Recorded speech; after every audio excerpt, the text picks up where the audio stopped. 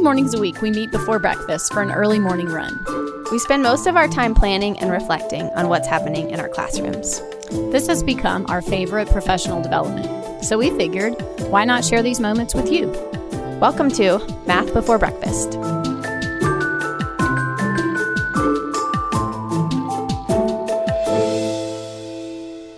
This is episode 86. I'm Tracy Prophet.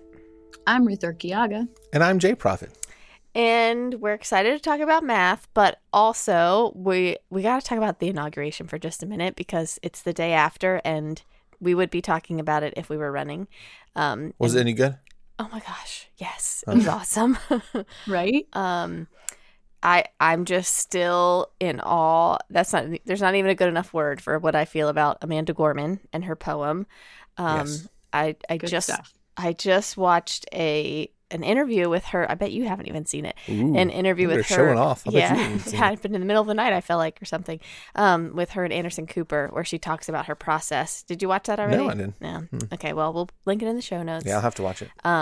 It made me love her even more. I just feel a whole new kind of hope and relief. And yeah, anybody else want to share anything? Their reflections on yesterday? For me, it's been really fun to look at my students from my first years who are now, of the voting age, who are just so excited to have a person of color, someone that looks like them in a leadership position like that. It's just fun to see them excited. Yep. That's awesome. Yeah, I think it was interesting. And, I paid more attention to all the other stuff that was, that was going on. I unfortunately had a workshop yesterday morning that didn't let out until right at noon. And so I was trying to catch little glimpses of the inauguration. I had it on another screen muted while they were finishing up so I could, so I didn't miss anything. But it was, and I think watching things streamed or watching things, I know the inauguration's been live on television for 70 years now, but or 60 years now, but it was different this year, I think, because we've just gotten used to watching everything happen from home because we haven't been able to go to things. Just that ability to watch things stream on your computer or on your television or wherever you're watching it is more expected and more used now than before. I don't know if that's true or not, but it was for me. And so, I found myself watching the whole thing, whether it was muted or later I was listening to it once I was done with my workshop. And I was, I listened to the performances. I listened to the speech. I listened to the stream I was watching had these two Capitol building historians talking about the history of the Capitol building and the history of other inaugurations while there was nothing really going on the screen. Once the president and the vice president went back into the Capitol, there was some other ceremony, there was some other stuff. And, while we're looking at a picture of a giant, beautiful building, but that's it, they were explaining things and they were talking about stuff. And it was just an interesting whole, I probably watched that stream for 3 hours, while I was doing some other things and hearing that. And then they would go back to, now they're inside in the rotunda walking around looking at the different gifts or the different ceremonial things. And then now they're going out and getting in the cars and the military bands walk by and they had a name for it. Pass and review or something like that. And it was just pieces of it that I'd never seen or never paid attention to before. And I think there was a lot of reasons why this inauguration was something I was paying closer attention to and getting to see. And it was pretty, it was pretty neat. The musician in me really enjoyed seeing all the military bands pop up all over the place and all the different ones and the different groups. Yeah. And the Herald trumpets. Those are always fun to watch and listen to. And then shout out to the Bernie memes. Yes. Who might be like the third or fourth most exciting thing about the day. Yeah, definitely. Yeah. All the different Bernie memes. Yeah. Yep. Jay made 2 with local favorite spots, which are pretty cool. We'll add those to the show notes as well. Yeah. All right. Well, it was an awesome day. We still have to go to school today and talk about math. So let's get to it here, I guess. We're going to talk about strategies that we use for tutoring or remediating. Either one of those words I think would work with maybe one-on-one or in a small group with a student, because both of us have been doing some of that lately, and it's kind of what was on our mind. And I feel like if you're a teacher, you should do that. Like there's always a kid who is going to benefit from one-on-one. Right. It's my go-to anytime I have a parent conference, like, they're not doing well. Okay, well then how about if they come see me this time and this time and this time? Yeah. I just feel like if I make myself available and they take advantage of it, they're really going to see the benefits of it. Yeah. Yeah. You talk about that a lot. Like, and I don't know, part of that has to do with your situation because there aren't buses that, most kids get picked up from their parents. So Right. their flexibility of when they can leave school is way greater. Well, and I did do it when I was in the public school and they did ride buses, but it was always accompanied with, yes, you can stay and then Mrs. E will give you a ride home. That's not even quite as easy now because you have to have all the things signed to put a kid in your car and take him home. But there were many times where kids were like, no, I can't stay because I got to ride the bus. Like, oh, well, I'll just call mom and ask if you can get a ride home. Yeah. Were there activity buses in elementary school? In our schools? Like now? Or Yeah. when we were kids? No. No. When you were teachers.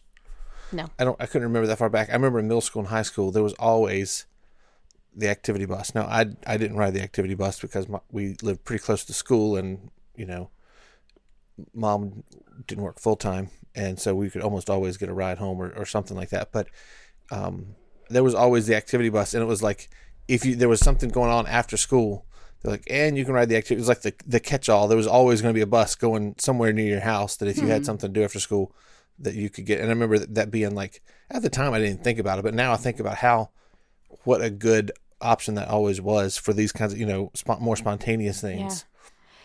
We have an after-school program when it's not coronavirus, and that has a bus, but it's not as flexible as what you're describing. All right, Ruth. So Ruth's going to take the in-person version because that's what she's doing, and then I'm going to try to talk about some things that I've been doing lately virtually through Zoom. So what have you noticed? I have a student that I taught last year who now comes to me once a week, and it's really just like a confidence builder. She wants to come and sit down with me and let me check her homework that she has that night. She's doing really well. And it's fun. She said, Miss E, you say everything is fun. Like when she sits down and I say, what are we doing today? And she's like, dividing exponents. Oh, this is so fun. So a couple weeks ago, she was doing scientific notation. And I'm like, oh, scientific notation. I just taught that. Well, I didn't teach it quite to this extent. And so we are solving. She always has some of her homework done, but the word problems, she just has this like, words, I can't do it.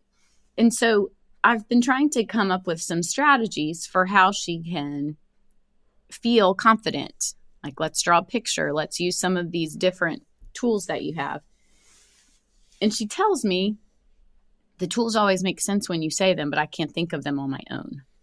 So the ones that we did, this last one was scientific notation. And the question says an acre is about 4 500 times 10 to the 7th square meters. How many square centimeters are in 4 acres? Well, if you are a keyword spotter, that question says how many square meters are in? And you're like, oh, that's division. We got to divide.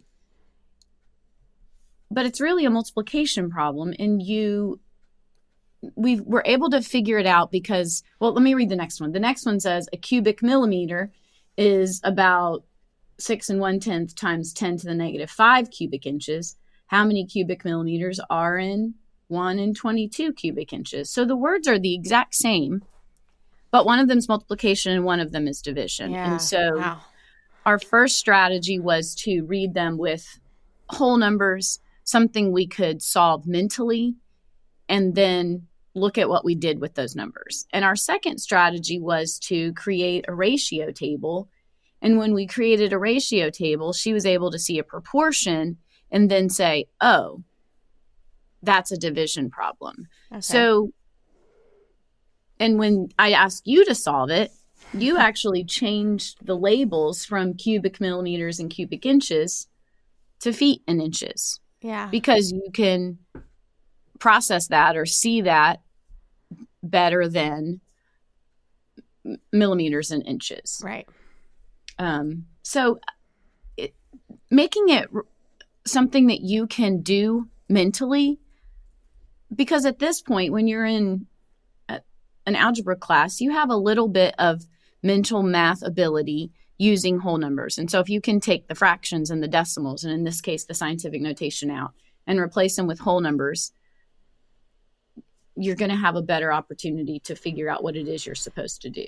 I have a question. Do you feel like that skill of making an easier problem, that's the problem solving strategy we're talking about here, is making a simpler problem or using simpler numbers.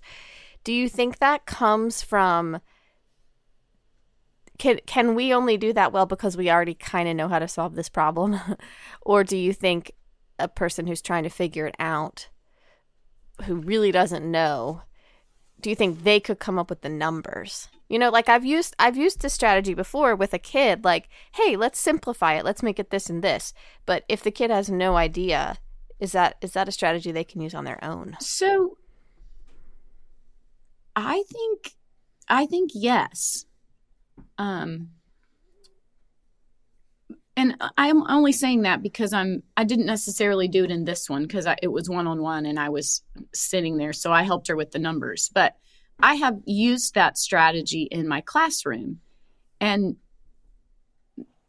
really, which number is big and which number is small. And the numbers that you pick, make them factors or multiples of each other so that if it is a multiplication problem, the answer becomes evident. So you can just have your go-to numbers. Like I'm going to use 2 and 6. Yeah. I'm not going to pretend like every kid uses this strategy and it's amazing, but I feel like the answer is yes. If you've been taught that, I don't think it's innate, even for kids with number sense, that they would use that for a strategy.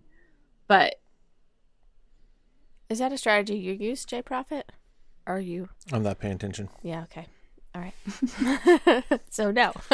Kind of got beyond what I was comprehending. So the strategy is if you see a really hard word problem or practical problem, or just you're trying to figure something out in real life, and you're like, I don't even know what operation to use. One of the strategies is to simplify, and you part of why you don't know is because the numbers are so bizarre, right? Simplifying the problem with much easier numbers that you could mentally figure out, and then think about what operation did I use, and then apply that to your hard numbers. That makes sense when you say it to me, but I don't think I would have ever gone to that in my head. I don't think I would have been like, oh, let me use 6 and 8 and see if I can figure it out that way. I would have stripped the numbers probably off of it and tried to understand. So like a numberless word problem. Maybe. I don't know. Like, well, let me give you this example. In high school, I was took physics and then AP physics, and I never struggled with which formula to use or the problem. I struggled with the math, so I knew which formula to use or which situation it was. Right. And Brian Garrett knew the math, so together we made one really good physics student. And so. That's, I mean, I just, maybe that just wasn't ever the part, or if I didn't understand it, I don't know, that just want to go to, I figured out the process, and the numbers weren't holding me back. They weren't holding me back from understanding the formula or the process. They were holding me back from completing the problem because I struggled with the math part. Yeah. But. Okay. Yeah. Well, I think it's something to try, and then like Ruth, like you said, something to teach explicitly as a strategy. That's good. So the other thing that happened was she came in this week and she was doing types of triangles, and I couldn't help but think about Trip and our whole like triangle conversation we had with him. And you also said, "Oh, this is fun." I know. I did say, "Oh, I love triangles." So she's like doing the algebraic, what's the missing angle? And I said, "So tell me about how you know that the angles equal 180." And she said, "Because the teacher said make it set equal to 180. I was like, "Oh, we got to do this." So I get a piece of paper and I cut like 10 triangles and mark the angles and show her how to tear them and line them up on the edge of her desk. And I am like, "Isn't that cool? Do another one." And she's like, "They're all going to be like that, right?" Yeah, but you got to be excited about it. They're all going to be like that, right? So anyways, we're moving through just, and she said, "That's why I come to you, because you just explain things differently." So as much as it's something that I do, like I offer, "Hey, come see me one-on-one." There's also merit sometimes in seeing a teacher who says it a different way, because hearing it a different way or allowing a student to share his thoughts, which, I do a lot of that as well. But sometimes there just comes a point where you're like, "Okay, I'm glad you got it from someone else." In my opinion, I think she said the exact same thing I said, but she's helping you understand. So you would like totally hit on something I was thinking about yesterday. We are preparing for kind of like a round of this happening at our school. Teachers have identified some kids that they want, remediation to happen with, but an outside person, like someone other than the teacher, is going to be the one providing the remediation. And one person was saying, "We're doing multiplication. The kid needs help on multiplication." And she said, this is the algorithm that we're using. She's doing, instead of like the traditional algorithm, they do partial products basically. And I had this moment of like, okay, if I'm going to help this person prepare to do this tutoring, do we like just start with exactly where the teacher is and move forward with that particular algorithm? Or is the kid having a hard time because they're struggling with that algorithm? Do we go in a different direction? That's a hard decision to figure out as not the teacher. So is the tutor a teacher, just not their teacher? It is a teacher at our school, yes. Okay. I mean, it's one thing if this is somebody who regularly or knows how to teach math, just isn't their everyday teacher. I think, and what I'm saying is different, is they may be able to help think of other strategies, or, and what I was thinking in that process is, if you start with the algorithm and the student is not catching it, then you go to where they are, you figure out what does make sense to them, and then guide them back to the algorithm. Yeah, that's a good idea. Start with where the teacher is and kind of see what's going on. What are the kinds of mistakes they're making? And my thought was, let the kid start with where the teacher is. Oh, like, what do you know that you're supposed to do first? Or, how do you start this problem? Yeah. And if they're like, "I don't know at all," then maybe it's time to go back to, well, what does multiplication mean? Yeah. And fill in some kind of gap that way. Yeah. There's definitely merit in, Mrs. E, my son has a math tutor. Can the math tutor call you and see what you're teaching? Mm-hmm. But when that math tutor calls me, she gets a list of objectives. And then if she asks, "Well, how did you teach this?" But I'm not going to assume that she wants me to tell her what I've done. Yeah.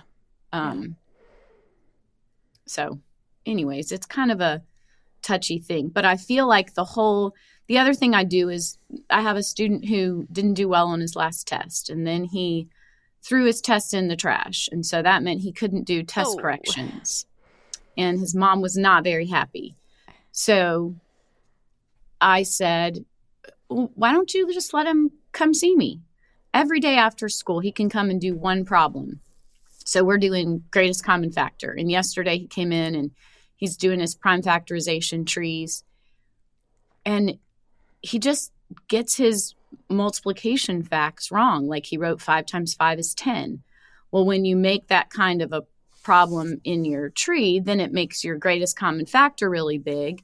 And as I'm walking around, those are the kinds of things that I look for, but they're really easy to miss. And so now he's kind of on my radar. I'm looking for, and it's funny, he just messes up the doubles. Like he'll say 5 times 5 is 10 and 3 times 3 is 6. So when we're doing those problems, that's what I look for when I go past his seat, because I have that little one-on-one connection from him being in my classroom. I can guide that. And he's literally with me less than 5 minutes, but he has to do that one problem, get it correct, and answer my questions. Why are you doing this? Why does this work? And there's no one there to answer it except for him. So there have been times in my classroom when I've had like 6 kids. Everybody's at your own whiteboard. Everybody has to do a different problem. And then you go. And most of the time the students are like, I wish I could, be your only student. I'm like, I wish that teachers could have one-on-one with every kid. So those are kind of my things, is just making myself available so that students can come. And I would say that even if a kid rode a bus, he could run into a teacher's classroom at the end of the day and answer a quick question. And that teacher, you gain so much from having just a conversation with that one student. That's what I was thinking about the value of this process to the teacher too. It makes me think too, making a connection here, to our school is really working on our reading initiatives. And the thing that we've been working on right now is conferring, which is where a kid is reading an independent reading book, and then the teacher stops them while they're having their independent reading time. What we used to call deer time, drop everything and read. It's like that, except for there's accountability through this conversation that you're having one-on-one. And so you sit down and ask the kid questions and have like a little tiny mini conference, 5 minutes or so. And like I'm learning about just how much you can learn about the kid as a reader, which it's not very complicated, but it's just not something I did when I taught reading or knew to do. And so anyway, I'm thinking about the same thing must exist in math, having, and while tutoring isn't exactly conferring, those are different things. And I know Marilyn Burns does a lot of that. That's one of her things. She has conferring in math. I think tutoring, you can learn some of the same kinds of things about a student. And I think there's the strategies that you can teach one-on-one, like we're doing prime factorization. And so the number is 356, and the kid has to divide it by 2. Well, if you're in there with me by myself, then we're going to have a conversation about, what if I said 300 divided by 2, 50 divided by 2, and 6 divided by 2? And I write it 300 plus 50 plus 6 and put it inside a division bar and put the 2 there. And then they're able to do those 3 problems mentally, right, and add them together and get their answer. You can teach that in front of the class, but when it's just him, like, hey, let me show you this really cool thing. Really? That works all the time? Yeah, watch this. You want to do half of 38? Do half of 40 and half of 2 and subtract, because 40 minus 2 is 38. So 20 minus 1 is the answer. 20 minus 1 is 38. That's half. Or 20 minus 1 is 19. That's half of 38. I was like, wow, I'm really confused. How did 20 minus 1 get to be 38? So those kinds of things, I try to do them in class. I try to have students do them in class. But when you can teach them one-on-one, they feel like it's this little special thing that you saved for them. Yeah. And maybe you've already said it once in class, but then with you, they're like, whoa, that's awesome. Right. So, JD, anything you want to say before I start? Well, I was thinking back to the idea of tutoring, and should you, I don't even know if the question was, should you teach the algorithm that the teacher's doing? But, the whole idea for me of tutoring is assistance because you're not getting it the way it's being taught in class. Right. And whether it is one-on-one for a minute and a half in class while the rest of the students are doing something else, or whether it's after school before the bus gets there, or whether it's, in the afternoons at your house and they come over. I mean, tutoring is just giving that, in my brain, tutoring is giving that student assistance specifically tailored to them to help them get it. And I think what you're talking about is tutoring wherever it happens, or maybe, I just think that custom tailored hint or assistance or showing them a different way, which is what you guys, in my brain, what you guys try to do in every classroom is find different ways that it'll click for that student. And then, in the concept, and then they can understand all the other things about that concept. So I think it's interesting that there's a delineation between tutoring and teaching, where, tutoring could just be this little nugget on the side of teaching, or at least it's like what you try to do. So that's my brain was, and that's not like really a concrete concept there, but yeah, that's where I was going. Yeah. Gotcha. All right. So, Ruth, you ready for me to share my virtual? Yes, your virtual tutoring. Yeah. So I meet one-on-one with a student weekly, which is a 5th grader. And I asked the teacher, what do you want me to work on? And lately it's been comparing fractions. And I'm just going to be honest and say it was tough at first, like all the technical parts. And there were times where his Zoom was slow and it just was so awkward and you get kicked off.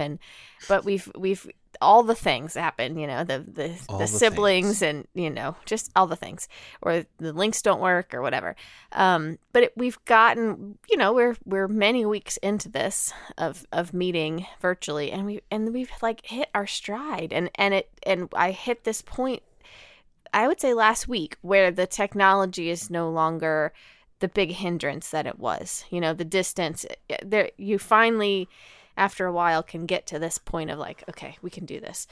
Okay, we can do it. So if you're in that boat, like, I think you'll get there if you keep at it. So I would say one of my favorite moments was last week when we were simply playing Fraction War.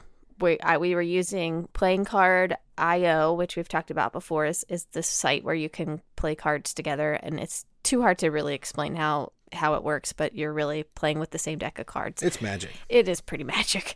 And we were playing War, and so he would flip over a card from his pile, and I would flip over a card from my pile, and he was saying, oh, I think yours is bigger. I think mine is bigger. And he got the first one right, and I think the first one just happened to be the same denominator, which was great. And then the second one, I don't remember what the problem was, but he got it wrong. His like, oh, mine's bigger or whatever was wrong. And I said, I'm not so sure about that. I need you to convince me. And I wasn't planning on doing this, but I quickly flipped over and sent him a link to a virtual manipulative site where I wanted him to build it and prove that it was bigger or not. And so I sent him to the Math Learning Center, that it's called? Mm-hmm. Math Learning Center, the particular fraction one. And sort of like you were talking about, because we've been working together so much, I know that he prefers a circle model, which most kids do. The research says if most kids have to draw a model, they're going to draw a circle model. But he prefers the circle model, and so I showed him where that was on this app, and then he just went for it. I didn't even have to show him how to use it. He just clicked on it and knew exactly.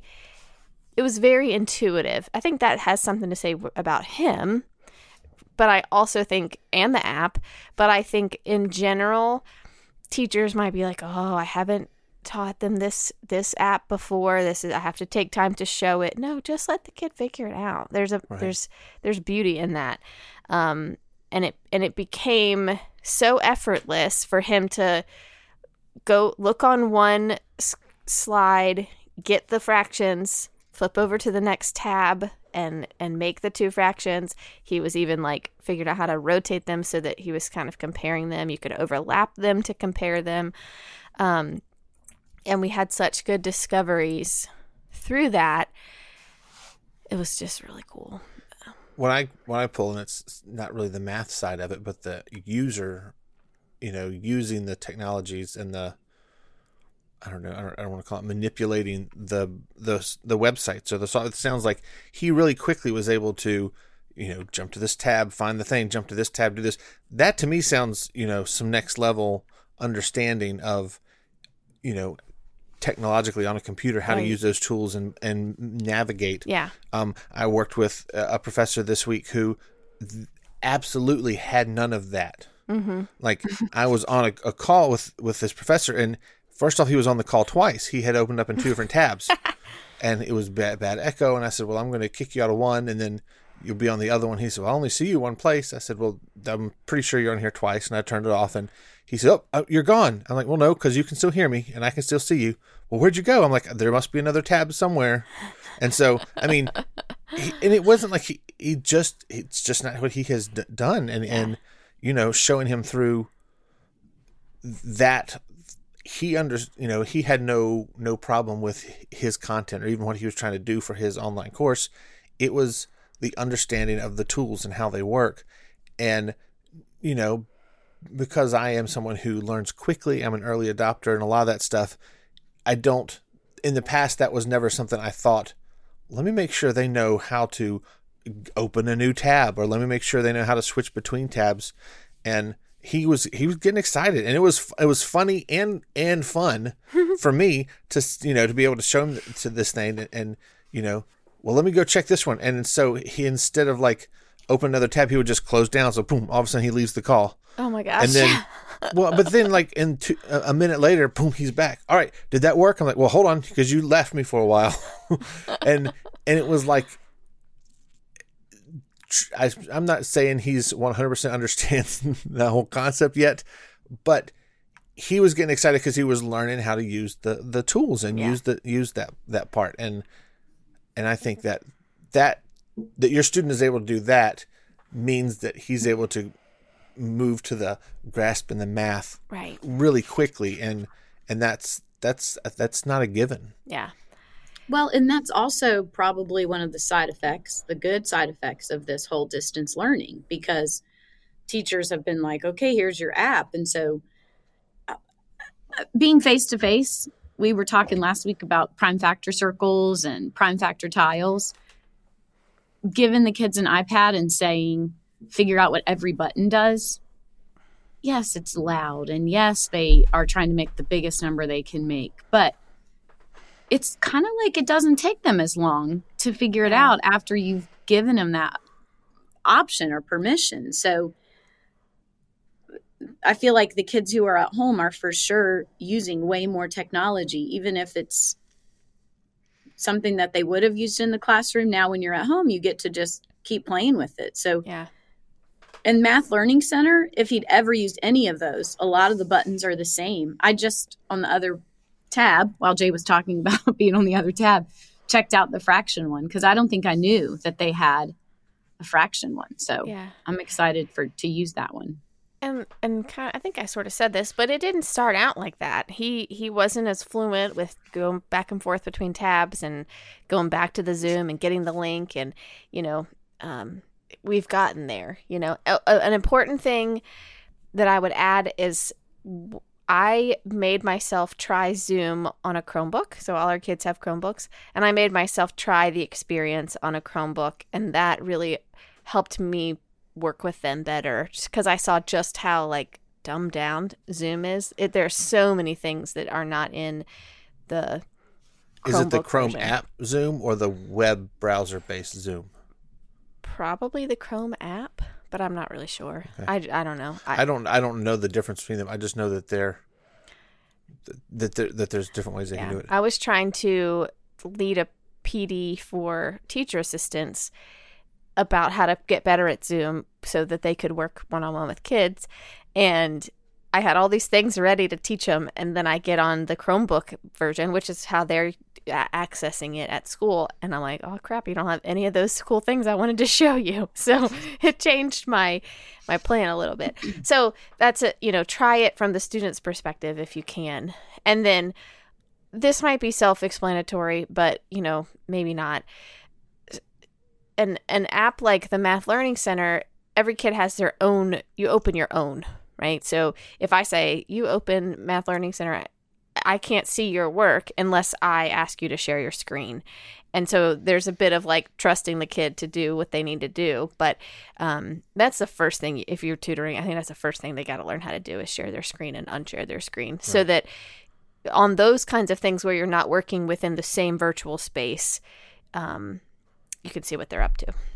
So, and then related to that, so all of this is about use models. I have a lot to say about it, but the other thing is that you've got to take some time on your own just to learn what's out there, what apps are out, or what websites are out there related to virtual manipulators, and know which one is the best for your particular need. Like I was thinking about how, Ruth would hit that particular hiccup, like they can't compare the fractions, and you'd go to your wall or your closet and you'd get the fraction towers out or something, or you'd pick the manipulative. Well, you got to know what choices are out there to know what to pick first. So I had done a little research about the fraction one, so that was easy. If it was something, we kind of talked about that with being one of the 5 best practices. So there's definitely merit in, this is the lesson I'm getting ready to teach.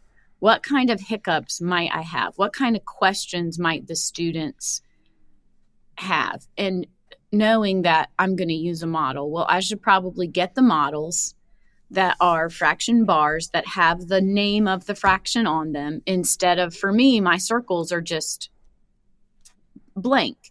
And the only way you know it's a fourth is if you've put it together. And if I'm trying to have you quickly model a problem to prove this comparison, I don't want you to spend the time to put the circles together. So you called it pedagogical content knowledge, right? Where you think about what problems are going to arise and kind of have that tool in your back pocket. Yeah. And I think as you get more experience, you have more tools in your back pocket that you haven't really put there for this lesson. But there's definitely merit in thinking about what it is that you could give access to them to. Yeah. Tracy, you were doing something with me this week, and we ended up comparing fractions in the process of it. And you were, I don't remember what it was. There was something you were asking me to help you with.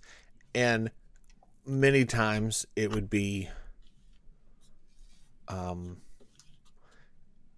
the fractions that I was comparing quickly, trying to compare them in my head, I realized I was struggling.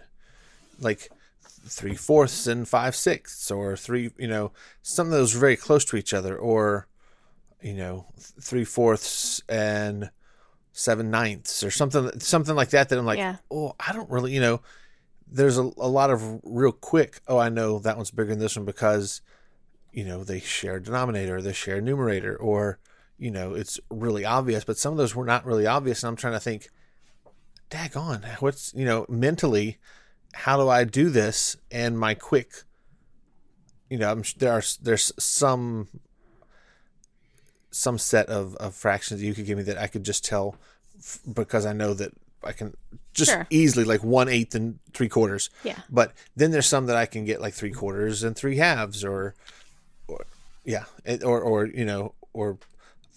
3/4 and 2/4, or that's a dumb example, but some of them were tough. And you were talking about the circle model is what students would gravitate to.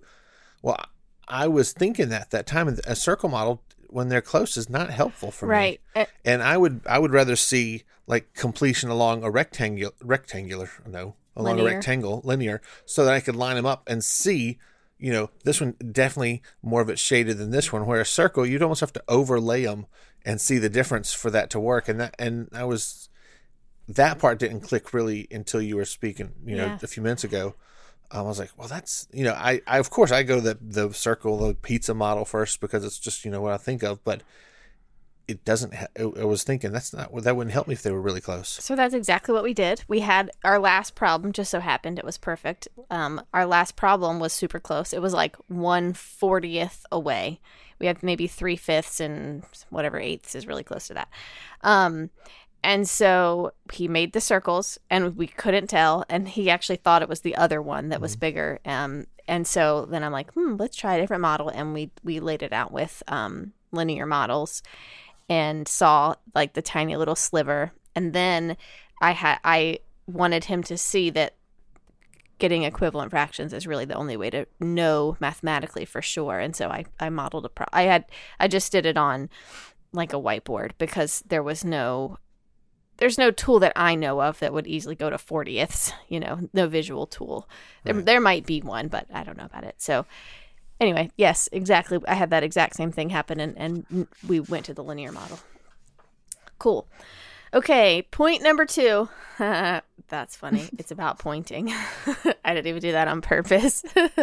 So this seems small, but it felt important yesterday when I was working with him. He and I use Jamboard a lot because he can write on it and I can write on the same one at the same time. I like it better than Google Slides for any kind of writing because it's so hard to write with. There is a line tool where you can write, but it's so hard. And Jamboard's meant to write on from both sides. And you can share it without having to screen share. Exactly. But he still likes to screen share. This is an interesting point. He just screen shares all the time now, unless I tell him not to, unless I say, let me share my screen. He screen shares all the time. But so I split my screen. So I've got his face and his screen share on one side and then my version of the Jamboard over here. So I can see exactly what he's seeing because sometimes he's pointing with his cursor and I can't see it. So anyway, I do both at the same time. So I'm looking at it twice. But I realize how much of what we do as math teachers in person is like, hey, this one right here, and you're pointing to the thing.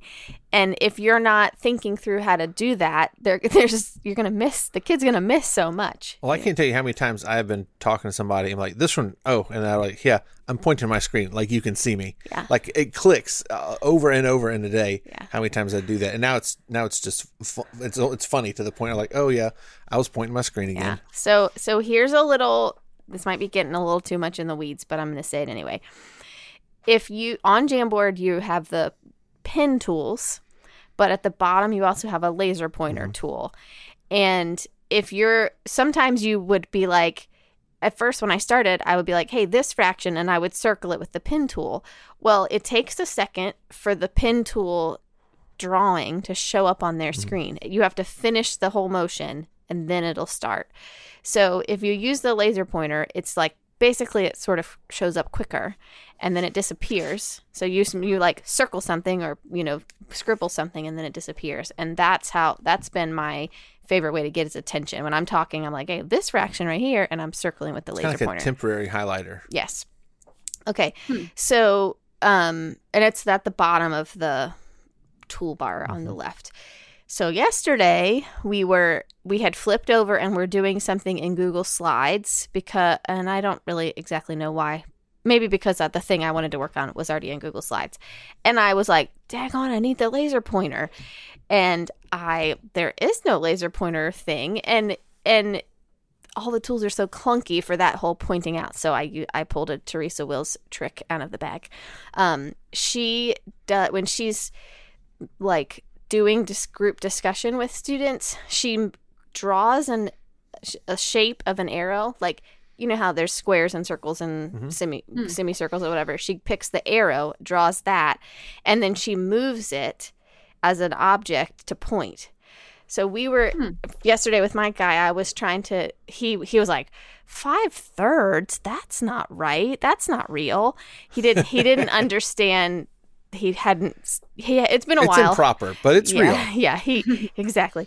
He was like not understanding an improper fraction. And so I quick drew a model, pasted it in there, and then drew created an arrow.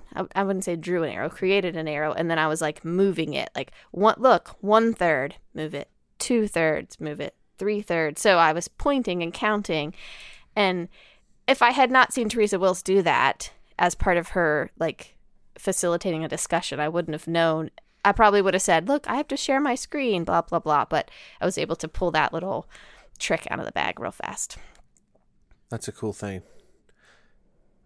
I used a lot of arrows when I worked for Lynchburg City Schools, and we're making all sorts of like help documents and step-by-step things.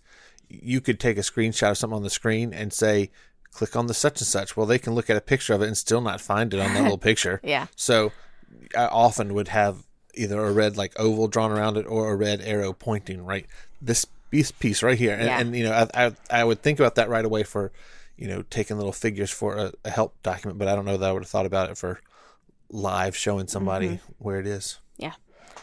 Okay. My third point. So point number 2 is point and figure out how you can do that. And point number 3 is to just slow down. And that's really, I'm preaching to myself. Two ways that I think that comes up. One is the delay in the conversation. If I like hear the kid say something and then I want to respond right away because I'm like, oh, that's exactly right. Or I agree with you. Or what's the, ask the follow-up question. But often I notice he's just like taking a breath and then I've started to talk over him this, for his second sentence. And I noticed yesterday that I need to like give a whole nother second or two before I respond, because he often had more to say. He just was thinking about it, and I kept cutting him off, and I would say, oh, you go, So I think I need to get purposeful about slow down, let him finish his full thought. But sometimes it gets so exciting because he's learning so much. Right. And me, it's usually I'm trying to hit that joke just right in the conversation, and I end up getting covered flat. up. Yeah, the timing is so hard on the dang Zoom. It's really hurting my joke game. Yeah. The second one is, the second example is, I'm pulling up a picture so I can remember what was happening. What? We had point 1, 2, 3. Now we're example 2. Shut up. Okay. So the strategy that we were talking about was, if he understood, like, if numerators are the same, what to do. If denominators are the same, what to do. He's got those. And so his next strategy was draw a number line. And, he's getting there. He's getting there on making the number line with equal parts and where to place them. He's really developing that skill. So he knew where to put 5/8 on this number line. And he knew 1/4 was somewhere over here on the left, but he couldn't quite figure out where, he still knew which one was bigger, which was cool. But I'm like, one of these is equal to the 1/4 that you're trying to place. And that wasn't within his strategies yet. And so, but he on his own was like, I'll draw a model. And so he drew 1/4, like with the Jamboard, with the cursor. It's pretty crappy, but he's doing it. He's drawing not his drawing is crappy, but just the mechanics of drawing with your cursor is crappy. So he drew a circle and he shaded in 1/4, and then he drew another circle and he broke it up into 8 parts. He counted that they were all 8 parts. He started to shade in down here, and then he realized, ooh, let me shade in the same part area of the circle, and erased and shaded in 2 more. And then he was like, oh my gosh, look at that. No one had ever noticed that 1/4 and 2/8 were equal. I mean, he doesn't emote very much at all. He's a very straight. Hey, Miss Prophet, check this out. Look at that. Did you know this? He was like, whoa, And so then placing it on the number line placing the 1/4 where he had already written 2/8 was just like mind blowing. And it was so exciting for me too, clearly. But I had to just wait for him to draw the daggone fraction and use the pencil to color in the thing, And you could be like, oh, let me do it for you. Or here, let me pop this picture in there. But no, he needed to actually draw the whole thing and have that moment. So the whole tutoring session is full of those moments of like, oh, we could do this so much faster. But they've got to do that. They've got to label. Like he drew his number line and labeled every single number all the way to 8/8. And it's just part of it.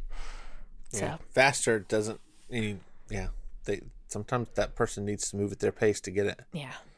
Well, in reality, you only had to do that maybe 1 or 2 problems instead of here's a whole set of models and let's try to do 10. Right. You know, and so that goes back to your whole slow down, because if they can do one completely by themselves and feel that confidence, then there's no need Right. to do Yep. more, because they really have developed a strategy that they own. So Totally. Yep. So yeah, those are the things I feel like I've been thinking about lately with tutoring or working one-on-one with kids in a virtual space. So if you have tips or things that you've figured out lately, we'd love to hear them, whether it's in person or virtually. Oh, I thought you meant like hear it in person. Like, come to my room and tell me in person. No. All right. So I think it's time for takeaways, friends. Yes. Who's got one? Oh, wow. I'm still working on just the whole, okay, so honest, I've never used Jamboard, and now I'm a little bit curious. Like, I need to check that out, because I have had a couple Zoom sessions with the kids who are at home on quarantine. And you are exactly right. When they are home on quarantine and they haven't had access to it, like share your screen. You know, are you on an iPad? Are you on a computer? I don't know how to tell you to share your screen. So just like we were talking about, you know, being prepared, I probably should spend some time looking at Jamboard and, you know, figuring out how to do those things. Even just a kid on an iPad trying to open a Google slide so they can edit it and send it back to me. There's a little bit of a different feature that you have to do on an iPad that you don't do on a computer. And I found that out just from a kid in my class. So yeah. Okay, click that edit button. Yeah. And you kind of made me, I guess, put it into easier to understand words, at least for me.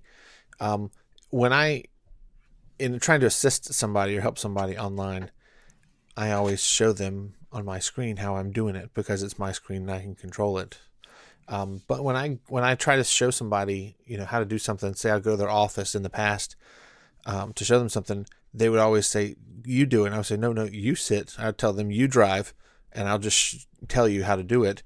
That way you're learning as you go. Well, I don't default to that when I'm teaching them online, and I need to. And I need to, you know, instead of me jumping to, well, let me show you how I do on my screen, I should say, why don't you share your screen and show me what you're doing? And I have done that. It's not like I don't ever, but it's not my default to let them show me and let them drive, so that, because, you know, the common sense trainer part of my brain says they're going to learn it quicker if they're driving than just watching me. But I don't default to that as much as I should. And so that's what I'm going to work on. And I think listening to you talk about working with your student and me reflecting on, you know, how it applies to me has helped me see that a little better.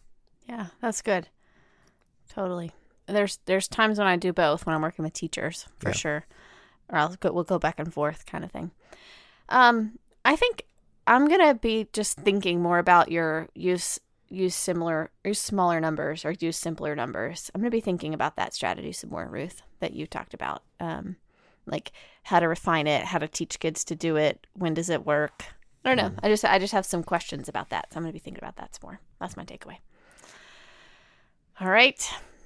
See you on a run tomorrow. Okay. Hopefully won't be cold. Yeah. Yes. Okay. Let's just say let's Okay, do yeah. it. All right. See you on a run. All right. Bye.